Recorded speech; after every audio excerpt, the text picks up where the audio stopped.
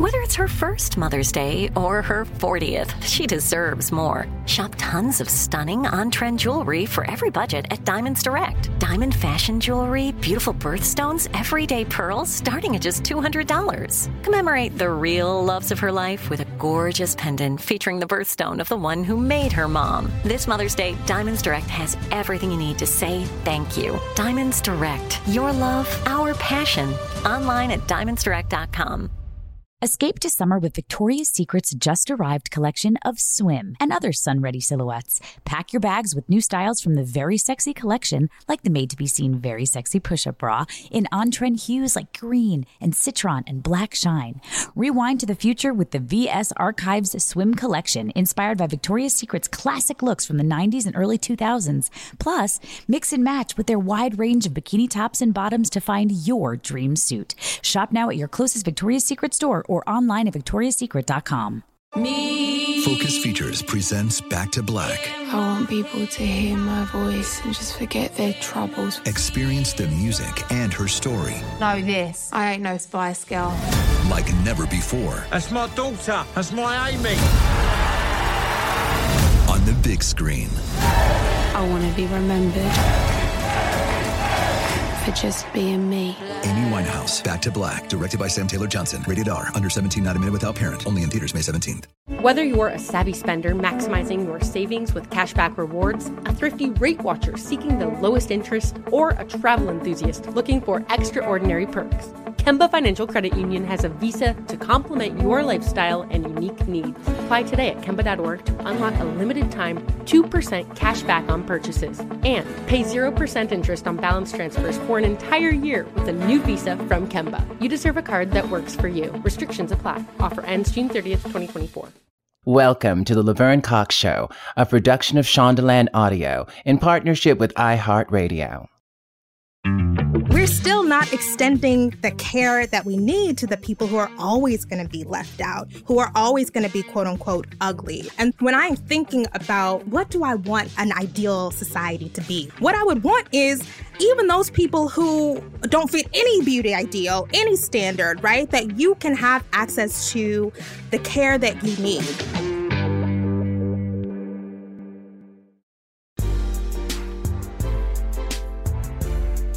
Hello, and welcome to the Laverne Cox Show.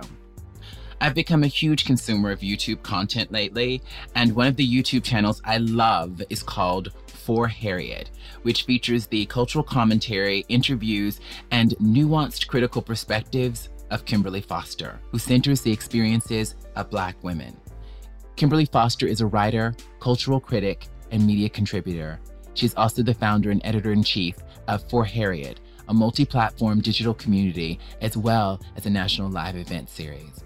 Recognized as a leading voice online by Teen Vogue and Huffington Post, Kimberly's video commentaries on current events have accumulated millions of views and appeared on OWN's Black Women Own the Conversation. She always has her finger on the pulse because she is part of the pulse, honey.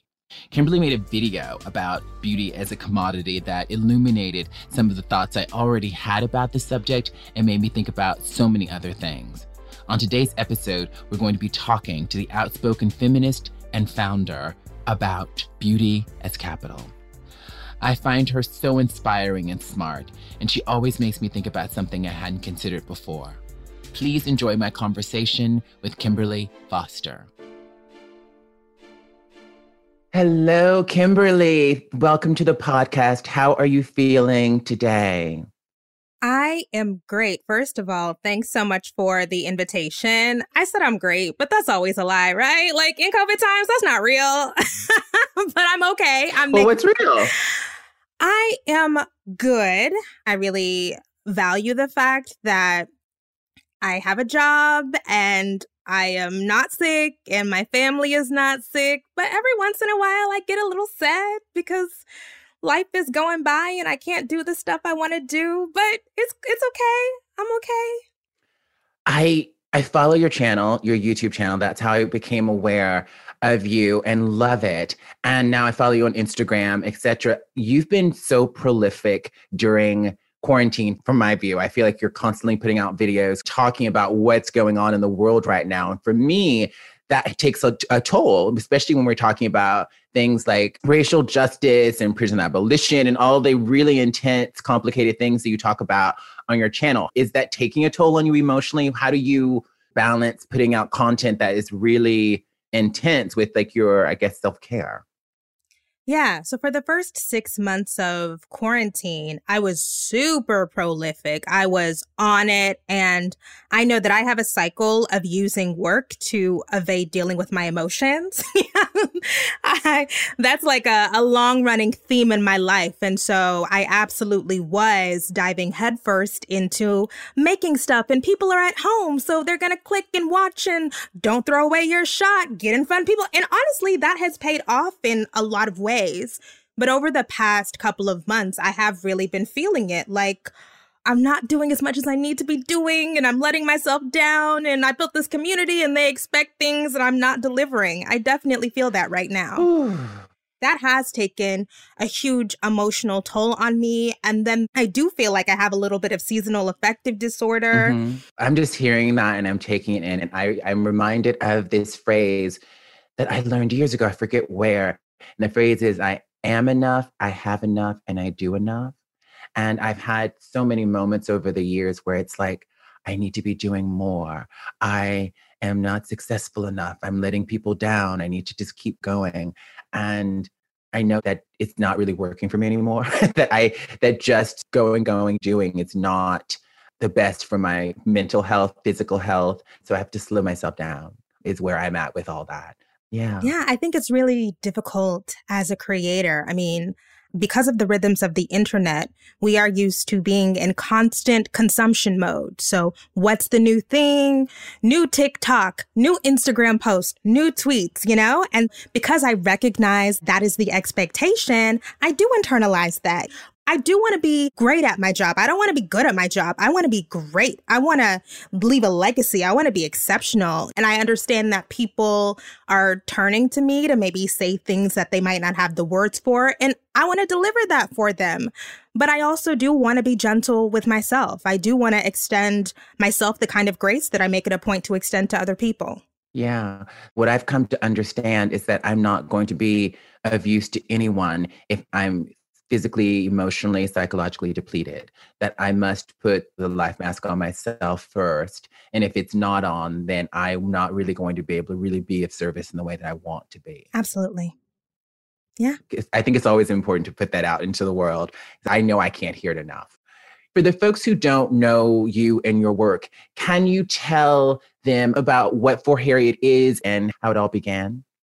Absolutely. So I started For Harriet as a blog from my college dorm room a decade ago, which sounds crazy. It is crazy that I'm in my 30s right now, but let's not talk about that.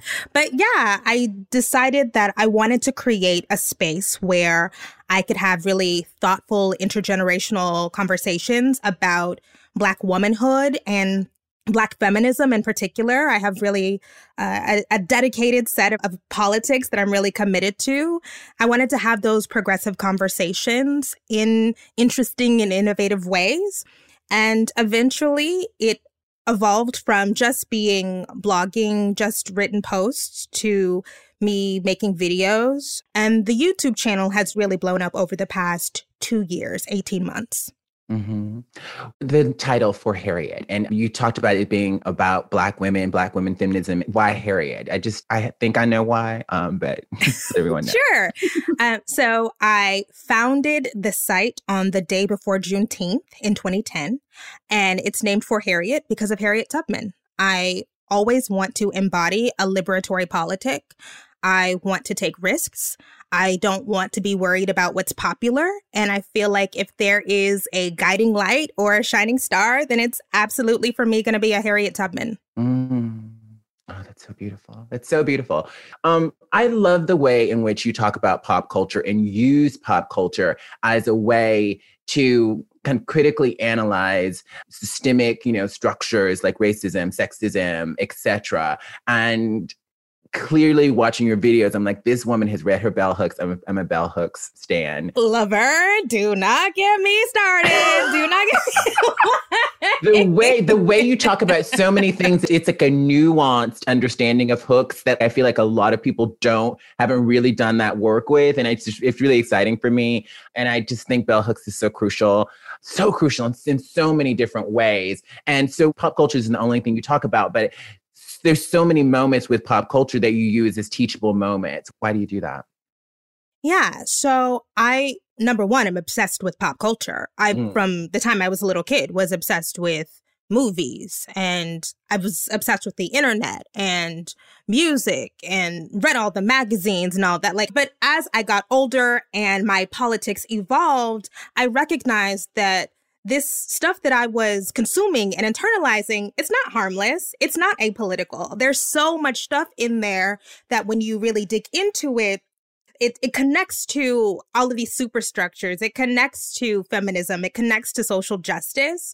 And when I decided that I wanted to start creating content, I understood that I have all of these deep political commitments, and sometimes it's really heavy and people are like, you're using this jargon. What are you talking about? And so using pop culture as an entryway to get to those really deep, sometimes heady conversations makes it accessible to folks who are outside of the academy or who are not reading bell hooks all the time, who are not reading Patricia Hill Collins, right? It's the hook.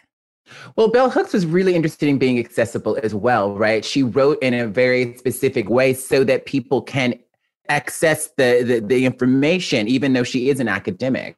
That's why I'm obsessed with her. I feel like I reference bell hooks all the time because it's easy to feel like we on YouTube who do this commentary stuff, we're the first people to do it or we're innovating.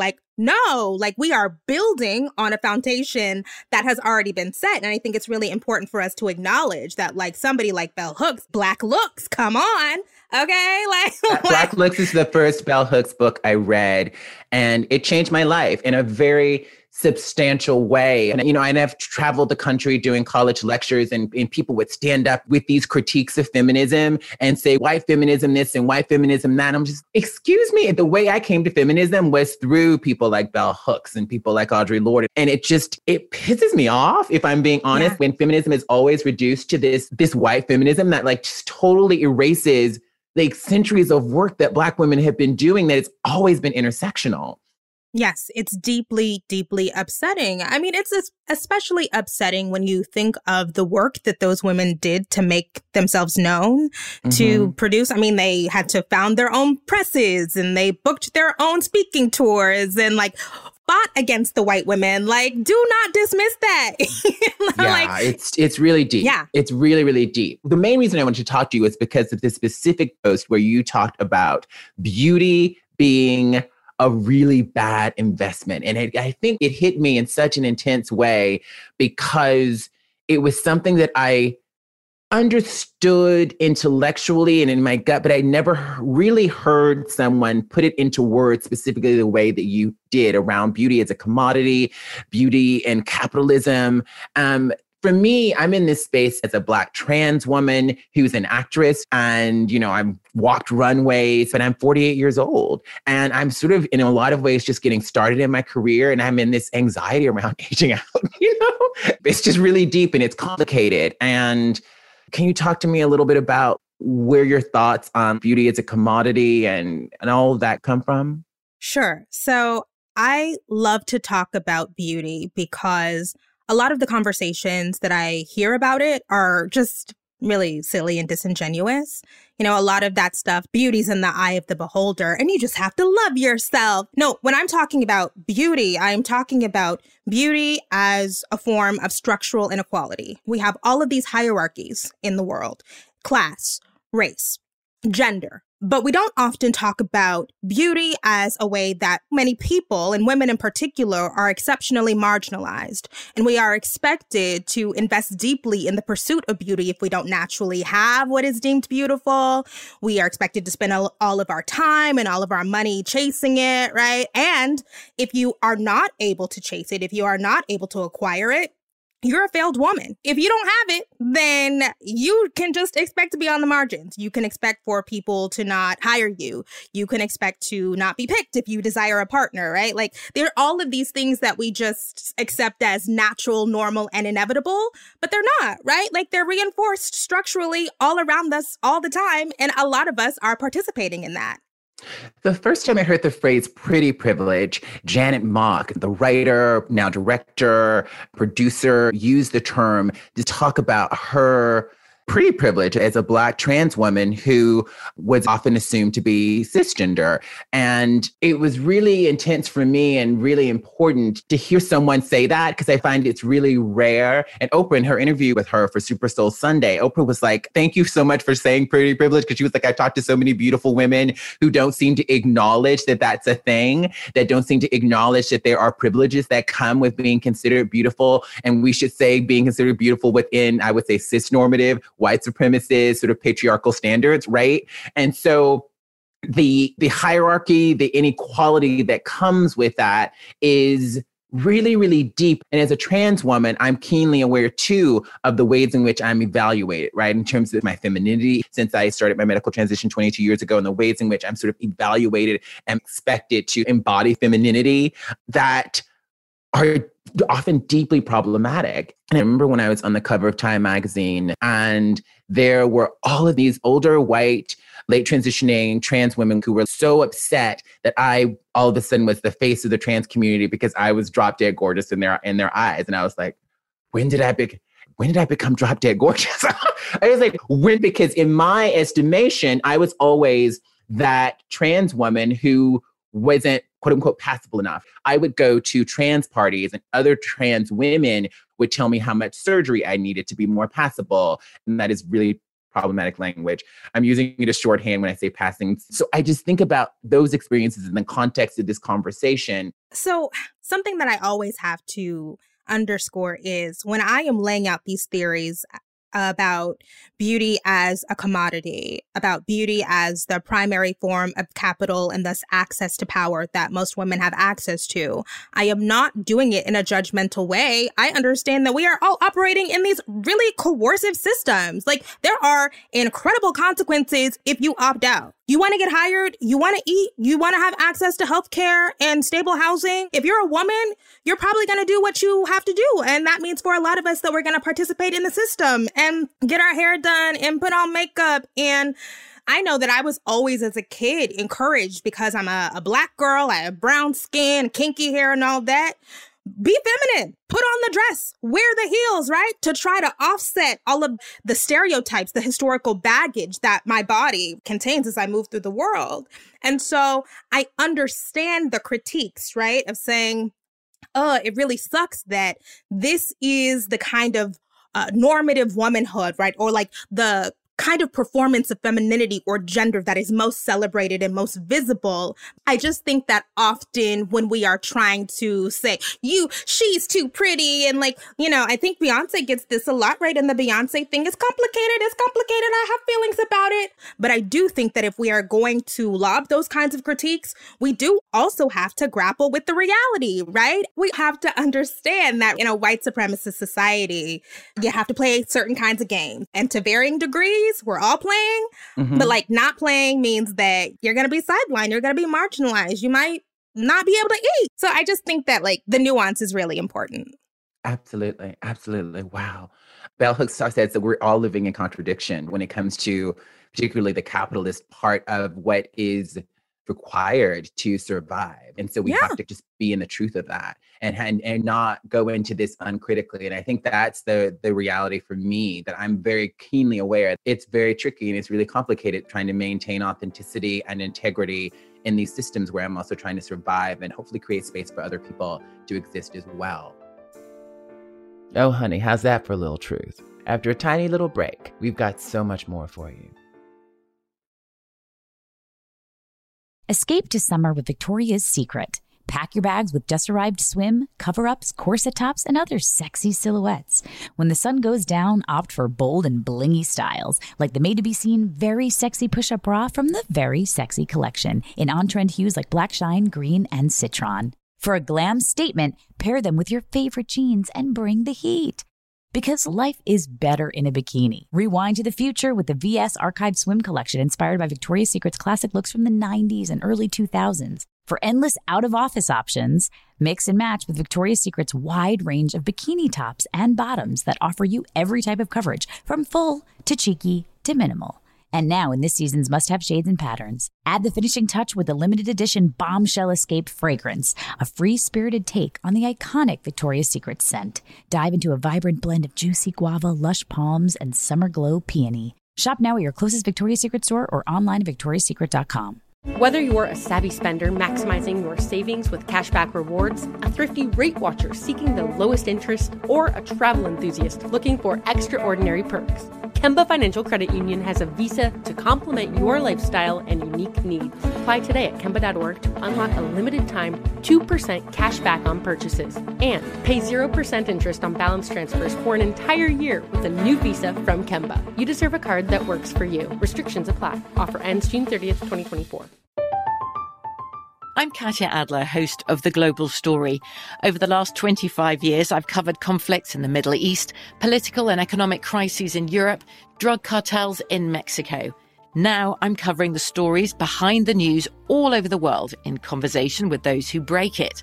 Join me Monday to Friday to find out what's happening, why, and what it all means.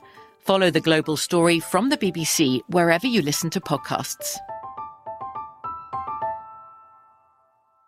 Zumo Play is your destination for endless entertainment. With a diverse lineup of 350 plus live channels, movies, and full TV series, you'll easily find something to watch right away. And the best part? It's all free. Love music? Get lost in the 90s with iHeart 90s. Dance away with hip-hop beats and more on the iHeartRadio music channels. No logins, no signups, no accounts, no hassle. So what are you waiting for? Start streaming at play.xumo.com or download from the app and Google Play stores today. All you can stream with Zumo Play.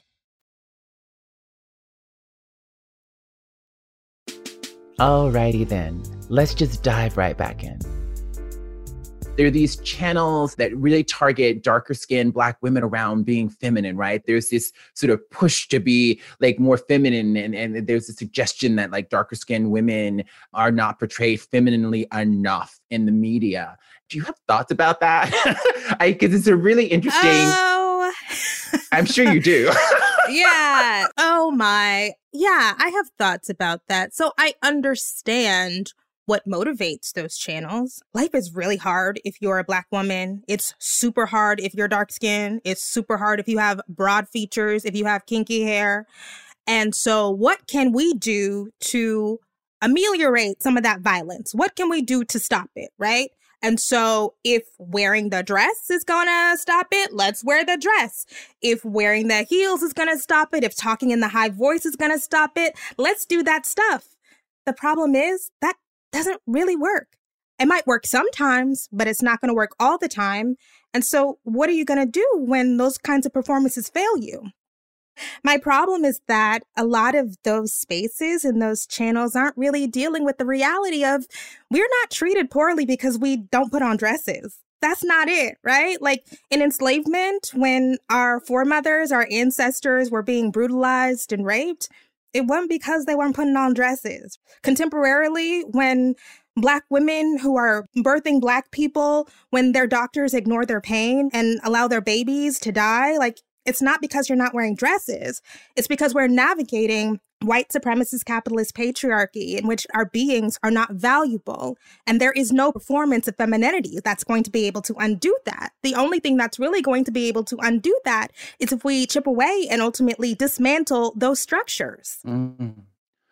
And when I hear that, and what just came up for me and what everything you said is the deep pain underneath all of the sort of brutal nature of the ways in which imperialist, white supremacist, capitalist patriarchy is played out in the lives of Black women specifically. So it's like, what can we do to lessen the pain and the trauma attached to all of that without a critique of the system, right? It places the problem on Black women that like our marginalization is our fault when we say that we need to be more feminine, and it sort of absolves the system of any responsibility.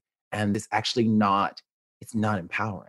It's something that you can age out of. It's something that you you may still not be feminine enough for someone, right? As much as I have in so many ways performed a traditional kind of femininity in my life as a trans woman, I'm not feminine enough for some people. I'll never be. I still have a deep voice. I'm still really tall. Like there's just ways in which I fall short. You know, I started the hashtag trans is beautiful as a way to sort of reckon with that. But like there has to be another way. There has to be another lens, another gaze that we can engage with. I think feeling beautiful is something that is actually really important, I think, for us to have on an individual level. And I guess with the proliferation of more plus size models, with more models, you know, with disabilities and darker skin models, and is there a way that beauty as capital can sort of be revisioned away from those gazes that are problematic? Or if we are making beauty a commodity, even if they're different bodies and skin tones, are we still replicating the same system? You know, this is something that I really struggle with because I spend so much time on the internet. I spend so much time on social media. And I recognize that there are so many women who are able to find body positive Instagram pages, or let's celebrate dark skin Instagram pages, or even I follow a young girl who says, my acne is beautiful. And I'm like, oh, I wish I had this when I was 13, right? Yeah. So I get that it is important for you to be able, for us all to be able to see ourselves and feel affirmed and validated and good in our bodies. I have trouble with this idea because I do feel like a lot of it goes back to this thing of we're afraid to be ugly. We don't want to feel ugly. We don't want other people to call us ugly. Can we pause for a second? When you said we're afraid to be ugly, and for whatever reason, that hit me in my gut. Can you, I don't want to stop your thoughts, but can you unpack that a little bit? What that means for you?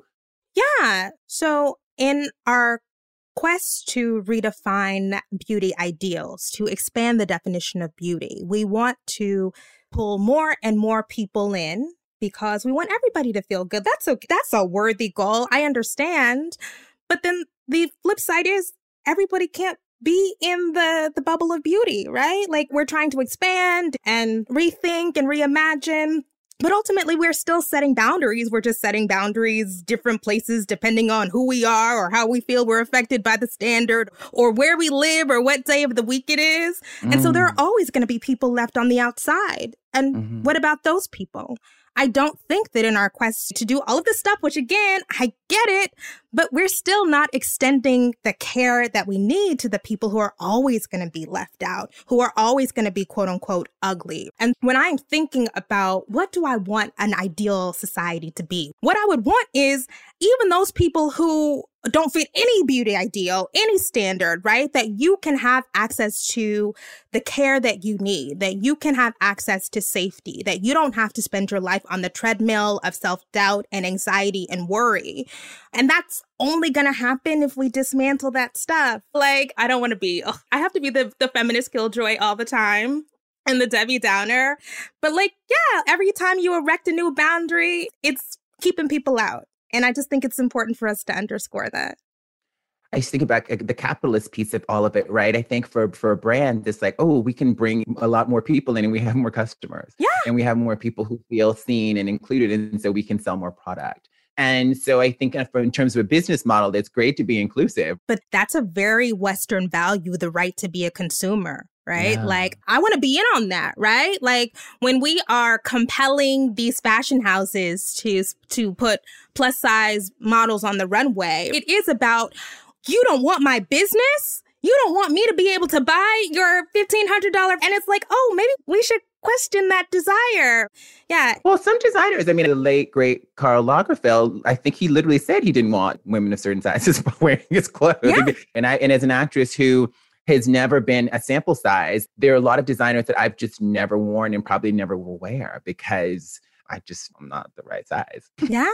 I mean, but it goes back to the hierarchy thing.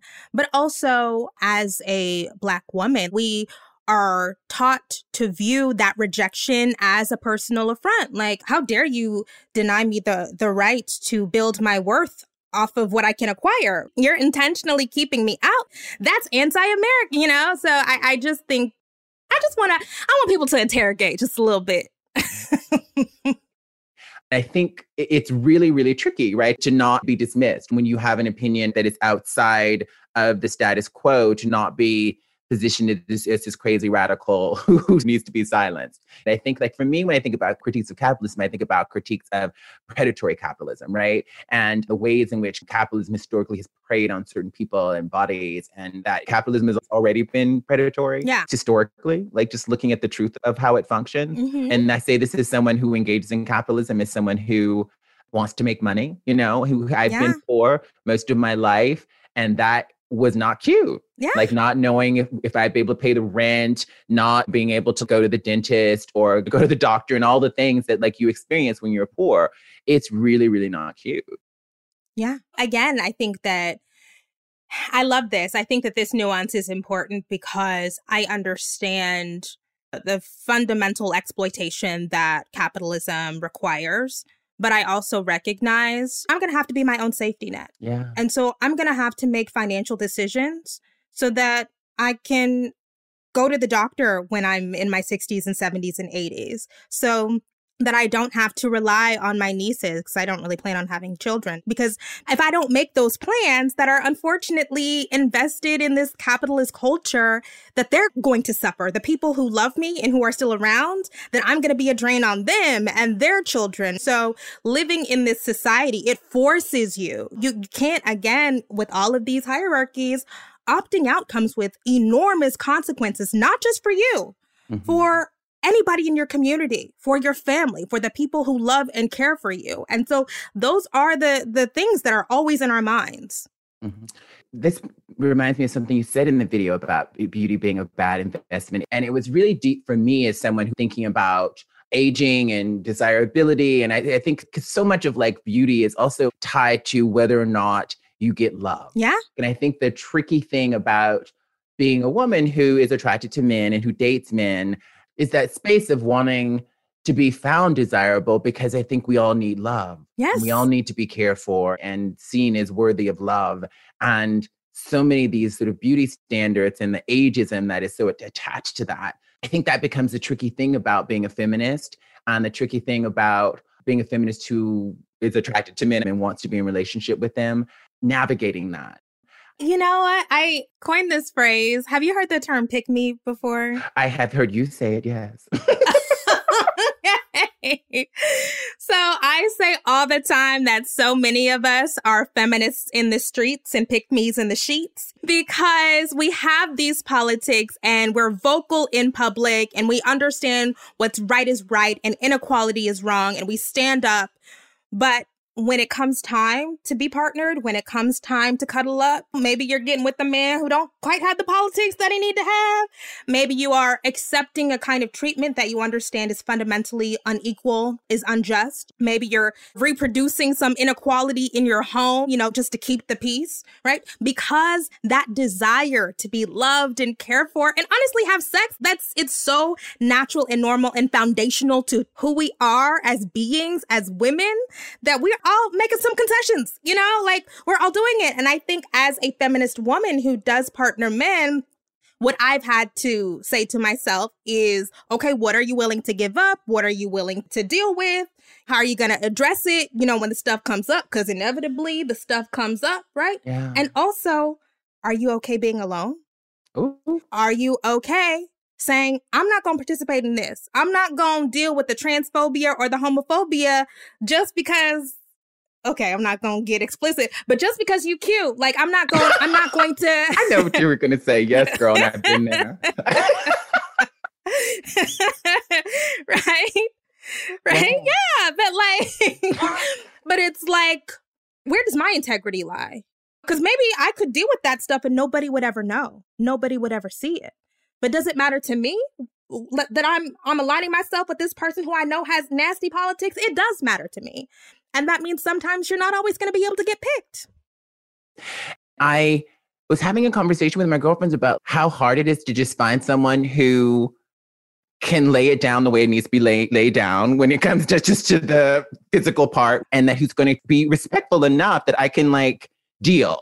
And so I'm like, just the respect, the attraction, the chemistry, those things are really hard to find. So I'm like, okay, I may need to compromise on some of these other things and set some really clear boundaries, right? Yeah. So I think for me at this point in my life, it's okay because I'm like hanging out with this dude now who has politics that are very different from mine. There have been some conversations and I'm like, okay, I don't agree with this. And we've talked about it and very respectfully though. And I actually do believe, and I preached publicly, that it's important to be able to have conversations across difference and to be able to be in relationship with people who we don't agree with in a respectful, loving way. And I don't feel unsafe and I don't feel compromised. My mother always says, if you're with a man, you're putting up with some shit. So it's like, what exactly are we willing to put up with and what are we not willing to put up with? But that is it, right? Like, I recognize that we are all humans and messy, and a lot of times men and cis men in particular, they're behind, you know? And so if I do desire to be partnered, if I do desire love and affection and care, I'm probably going to be dealing with somebody who is not where I think they should be. Mm-hmm. And so how much time am I going to be willing to invest in trying to get them where they need to be? Are they open to my ideas? Like, that now factors. Okay, maybe you're not there, but are you open to having a conversation? Are you going to listen to me, honestly? But I don't believe that you can get into a relationship with anybody and change them. People change if they want to change, but I cannot change somebody. Yes. So when I think about that in terms of someone's politics, I don't assume that I can change them in that realm either. So are you talking about are they a political fixer-upper? Because I don't know if that's a thing. I think that's a good point. No, you can't expect people to change. But I do enter all of my relationships, romantic, familial, friendly, with the idea that everybody is capable of change. Amen. So I know that I have been transformed because of my connection with folks. Mm-hmm. And I know it is possible that my connection to those people can have a similar kind of effect. Mm-hmm. But I also am with you. You cannot enter a relationship with the expectation that in 6 months they're going to be reading bell hooks. Like, it's just not realistic. Yeah. And I think too, what I found in my life, just living my life as an openly trans person, is that it's not always even about talking about gender or whatever with people, but just living my life and being myself as authentically as I can be. Can I show up as my full authentic self and be accepted and not be rejected or shut down or subjected to conversations or viewpoints that I find violent or offensive or whatever. Yeah. And I am so with you too. Everybody in my life does not have perfect politics. Family, people that I've dated, friends, what I would deem perfect politics. I know that this is subjective. Does that even exist? Right. Yeah. So that's not a deal breaker for me. It's just not. I don't think that's useful. Yeah. Gotta take a teensy break here, but I'll be fast. Escape to summer with Victoria's Secret. Pack your bags with just-arrived swim, cover-ups, corset tops, and other sexy silhouettes. When the sun goes down, opt for bold and blingy styles, like the made-to-be-seen Very Sexy Push-Up Bra from the Very Sexy collection, in on-trend hues like black shine, green, and citron. For a glam statement, pair them with your favorite jeans and bring the heat. Because life is better in a bikini. Rewind to the future with the VS Archive Swim Collection inspired by Victoria's Secret's classic looks from the 90s and early 2000s. For endless out-of-office options, mix and match with Victoria's Secret's wide range of bikini tops and bottoms that offer you every type of coverage, from full to cheeky to minimal. And now in this season's must-have shades and patterns, add the finishing touch with the limited edition Bombshell Escape fragrance, a free-spirited take on the iconic Victoria's Secret scent. Dive into a vibrant blend of juicy guava, lush palms, and summer glow peony. Shop now at your closest Victoria's Secret store or online at victoriassecret.com. Whether you're a savvy spender maximizing your savings with cashback rewards, a thrifty rate watcher seeking the lowest interest, or a travel enthusiast looking for extraordinary perks, Kemba Financial Credit Union has a visa to complement your lifestyle and unique needs. Apply today at Kemba.org to unlock a limited time 2% cash back on purchases and pay 0% interest on balance transfers for an entire year with a new visa from Kemba. You deserve a card that works for you. Restrictions apply. Offer ends June 30th, 2024. I'm Katya Adler, host of The Global Story. Over the last 25 years, I've covered conflicts in the Middle East, political and economic crises in Europe, drug cartels in Mexico. Now I'm covering the stories behind the news all over the world in conversation with those who break it. Join me Monday to Friday to find out what's happening, why, and what it all means. Follow The Global Story from the BBC wherever you listen to podcasts. Zumo Play is your destination for endless entertainment. With a diverse lineup of 350 plus live channels, movies, and full TV series, you'll easily find something to watch right away. And the best part? It's all free. Love music? Get lost in the 90s with iHeart 90s, dance away with hip-hop beats, and more on the iHeartRadio music channels. No logins, no signups, no accounts, no hassle. So what are you waiting for? Start streaming at play.xumo.com or download from the app and Google Play stores today. All you can stream with Zumo Play.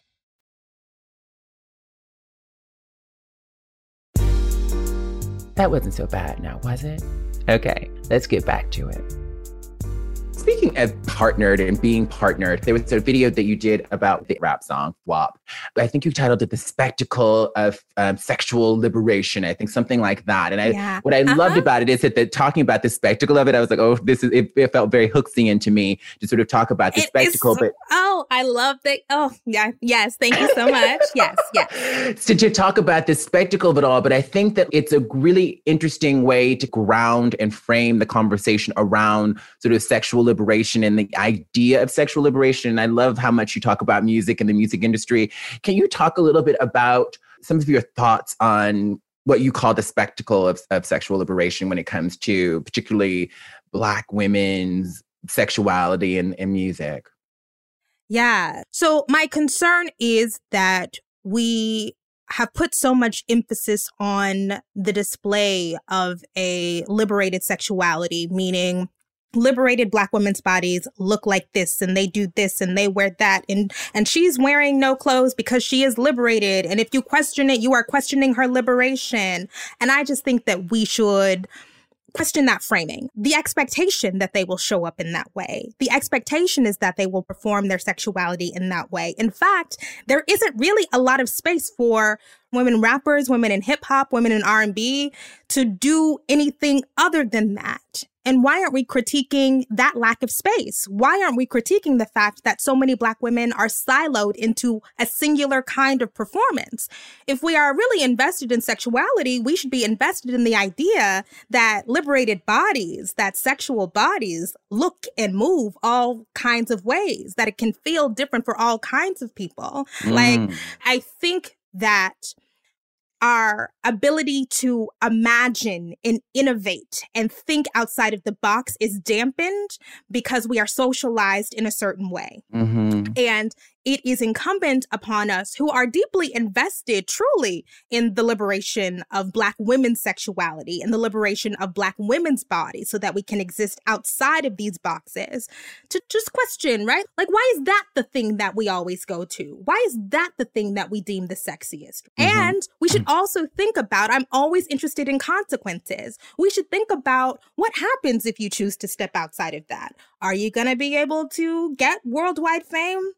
Probably not. Are you going to be able to sell a whole bunch of records? Probably not, right? Because it's, again, marketplaces and desirability and hierarchies and all of that. And if we are not invested in just questioning that stuff, like, again, we are saying that we are okay with, honestly, the vast majority of women, the vast majority of Black women being left out. Cardi B, there was one moment that I think a lot of Black male rappers were sort of critiquing Cardi and Nicki and other women who talk about sex a lot. And they were critiquing it. And Cardi came out in a very Cardi way and said, well, I put out this song and I was talking about this and it wasn't about my vagina and sexuality and people weren't checking for it.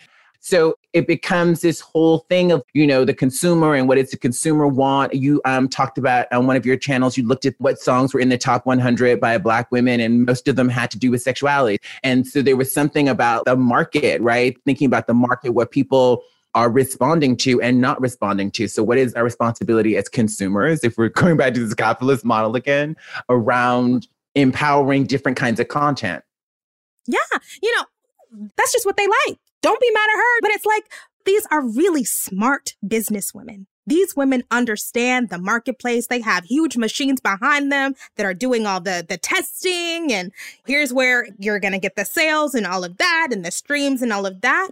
This is ultimately for them about a profit-making endeavor. And so we should consume it and view it as a profit-making endeavor where these women do have the opportunity to play in a way that is stimulating and fun, but like, they're trying to get bags, they're trying to get money. You were referencing Cardi talking about her song, Be Careful, which is like a slower kind of song. And it is about her husband cheating on her and all of that. And that was a cute song. And we don't want that from Cardi. We have said, Cardi, you are this, so be that, right? And so I do talk about all the time the kinds of coercion that's involved. And yes, these women are choosing. Cardi chose to be a rapper. Meg chooses to be a rapper. They maybe have a hand in choosing the singles. But the coercion part is, what are we responding to? What are we streaming? What are we buying? What gets them on the covers of magazines? And it is, again, that narrow kind of performance. So as a Black woman who desires to see all kinds of bodies and all kinds of performances and explorations, and I want Black women to have the space to innovate, I have to think about where I spend my money, but also where I focus my attention, because in this economy, right, in the social media economy, attention is super, super valuable. So who am I following? Who am I subscribing to on Patreon? Am I buying their books and all of that, right? That is the way that I can push back against all of these structures. And again, we can't do individual solutions to structural problems, but I feel good in saying, this is where I'm going to spend my time. This is where I'm going to invest. And I will say that we are so focused, I think, in our conversations about sexuality on the external. How are we externalizing liberation? It looks like this, it wears this and all of that. But for me, just personally, as a 31-year-old woman, the work of finding my true passion and pleasure and having the best sex, sorry, Mom, has been internal. That work has been internalized. When I was doing the most to telegraph to the people that I found desirable that I'm sexy and do you want me and all of that, I was having the worst sex. Now that I am... Why do you think you were having the worst sex? Because I was focused on what they were seeing. How does this make you feel? What is your reaction? Can we get a little... Yes, okay. girl, yes. Even, I can remember being younger and having sex and being like, is this the right position? Like, how does my back roll look? Does my body look weird when I'm in this position? Okay, wait, Kimberly, what are your facial expressions doing? Like, I couldn't even be focused on the pleasure because to a certain degree, still do that because you still want to be sexy. Yeah, you can't be self-conscious. I think that you can have an awareness of like whatever, but like this self-consciousness is not going to be pleasurable. Yeah, totally. And it's even like I used to when I was younger, try to like Facetune my nudes, right? Like smooth out cellulite and all of that. And now I'm like, this is the body. This is the body you gonna get. Okay. And if you don't want this body, then I don't need to come. Let me know. You face-tuned your nudes. I don't take nudes just because, but you face-tuned your nudes. That's deep to me. I wonder, I'm sure you're not the only one who's done that. Oh, I am sure. I've smoothed out cellulite, tried to even out skin tone and all of that. Oh, totally. Yeah. Yeah. Wow. But I think one of the important things that you alluded to and that you talk about on your channel is framing certain spectacles and performance of sexuality as empowering is a way for the consumers to sort of absolve ourselves, right? Of participating in something that may or may not be empowering for someone, but like we can call it empowerment and feel more venerated. Instead of just saying, I really like this song. I love WAP. I love WAP. I'm like, when it came out, I was like, oh my God, this is pornographic. Like that was my first thought. And then I couldn't get it out of my mind. And then I was just running around my apartment dancing to it. And now I just live for it. I like a couple of really sexually explicit songs from a younger rapper named Mulatto. First of all, name problematic as hell. Also, songs not super progressive. I'm not going to pretend like that's feminism. I'm not going to pretend like Mulatto's getting us free. Like, I just like it, okay? Yeah. I just like it. And it's okay. Like, let's free ourselves to not have to ascribe political meaning to every single thing we enjoy. I just like it. Amen. So I like to end the podcast with a question that comes from my therapy. Stay with me. What else is true? And it's based in the community resiliency model. And it's the idea of both and. Yeah. That if there's something challenging going on in my life, and I feel that in a really specific way, where in my body is it neutral and positive? What else is true? And even though things might be challenging right now in the world and in your life, Kimberly, what else is true for you? Oh, gosh. Yeah. Oh, I'm afraid to answer this. Okay. So recently, I've been thinking about how I am a person who is deserving of love and care and affection. Mm-hmm. And it is not tied to what I'm producing. Mm-hmm. It is not tied to how much money is in my bank account. It's not tied to the fact that COVID has shut down so many of my dreams for this year. Mm-hmm. That I'm valuable just because I am able to move through the world, and I'm valuable because I'm generous, and I'm valuable because I'm kind. And I'm so lucky to have so many people in my life who make it a point to take time out of their day to affirm that value. Like, that's really been getting me through, that I can just show up as Kim, who is sometimes a mess, and be worthy. Yeah. Oh, I love that. I'm a Brene Brown scholar and stan, as everyone knows. And one of the things that Brene Brown says in her work is that worthiness is a birthright. Worthiness has no prerequisites. Yeah. And that's what came up from me, from what you just said. And that's so beautiful. That's a beautiful, what else is true? Thank you so much, Kimberly. Where can people find you on social media? What's going on? Yeah. So follow For Harriet on YouTube. Just type in For Harriet. For Harriet is also really active on Instagram, for.harriet. I'm all over the internet at Kimberly N. Foster and KimberlyNFoster.com. I'm just out here just saying stuff, just saying whatever comes to my mind. I value what you have to say. You have these very difficult conversations that are nuanced and, for me, very, very necessary. I'm so honored and I'm so glad we got to have this time together. Thank you, Kimberly. Thank you, Laverne. As I get older, I often think about, is there going to be a moment when I'm sort of put out to pasture, particularly as an actress, particularly as a woman? I feel like I look pretty good for my age. I'm 48 years old. And I think that I have achieved some of the success I've achieved because I'm intelligent and because I'm talented.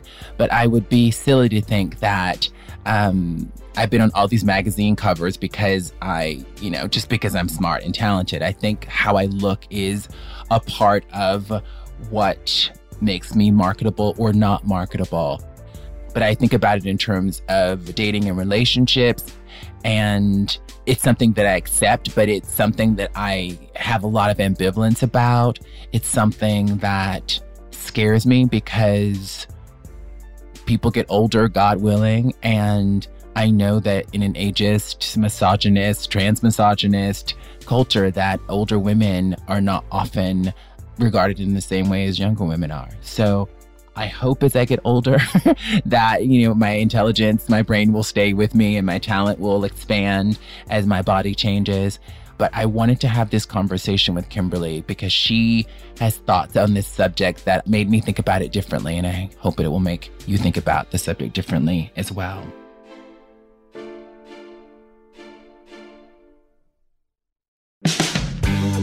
Thank you for listening to The Laverne Cox Show. Join me next week when I'll be talking to T.S. Madison, YouTube sensation, media personality, and now the star of her own show on WeTV, The T.S. Madison Experience. If you like what you hear, please rate, review, subscribe, and share with everyone you know. You can find me on Instagram and Twitter at Laverne Cox and on Facebook at Laverne Cox for real. Until next time, stay in the love. The Laverne Cox Show is a production of Shondaland Audio in partnership with iHeartRadio. For more podcasts from Shondaland Audio, visit the iHeartRadio app, Apple Podcast, or wherever you listen to your favorite shows.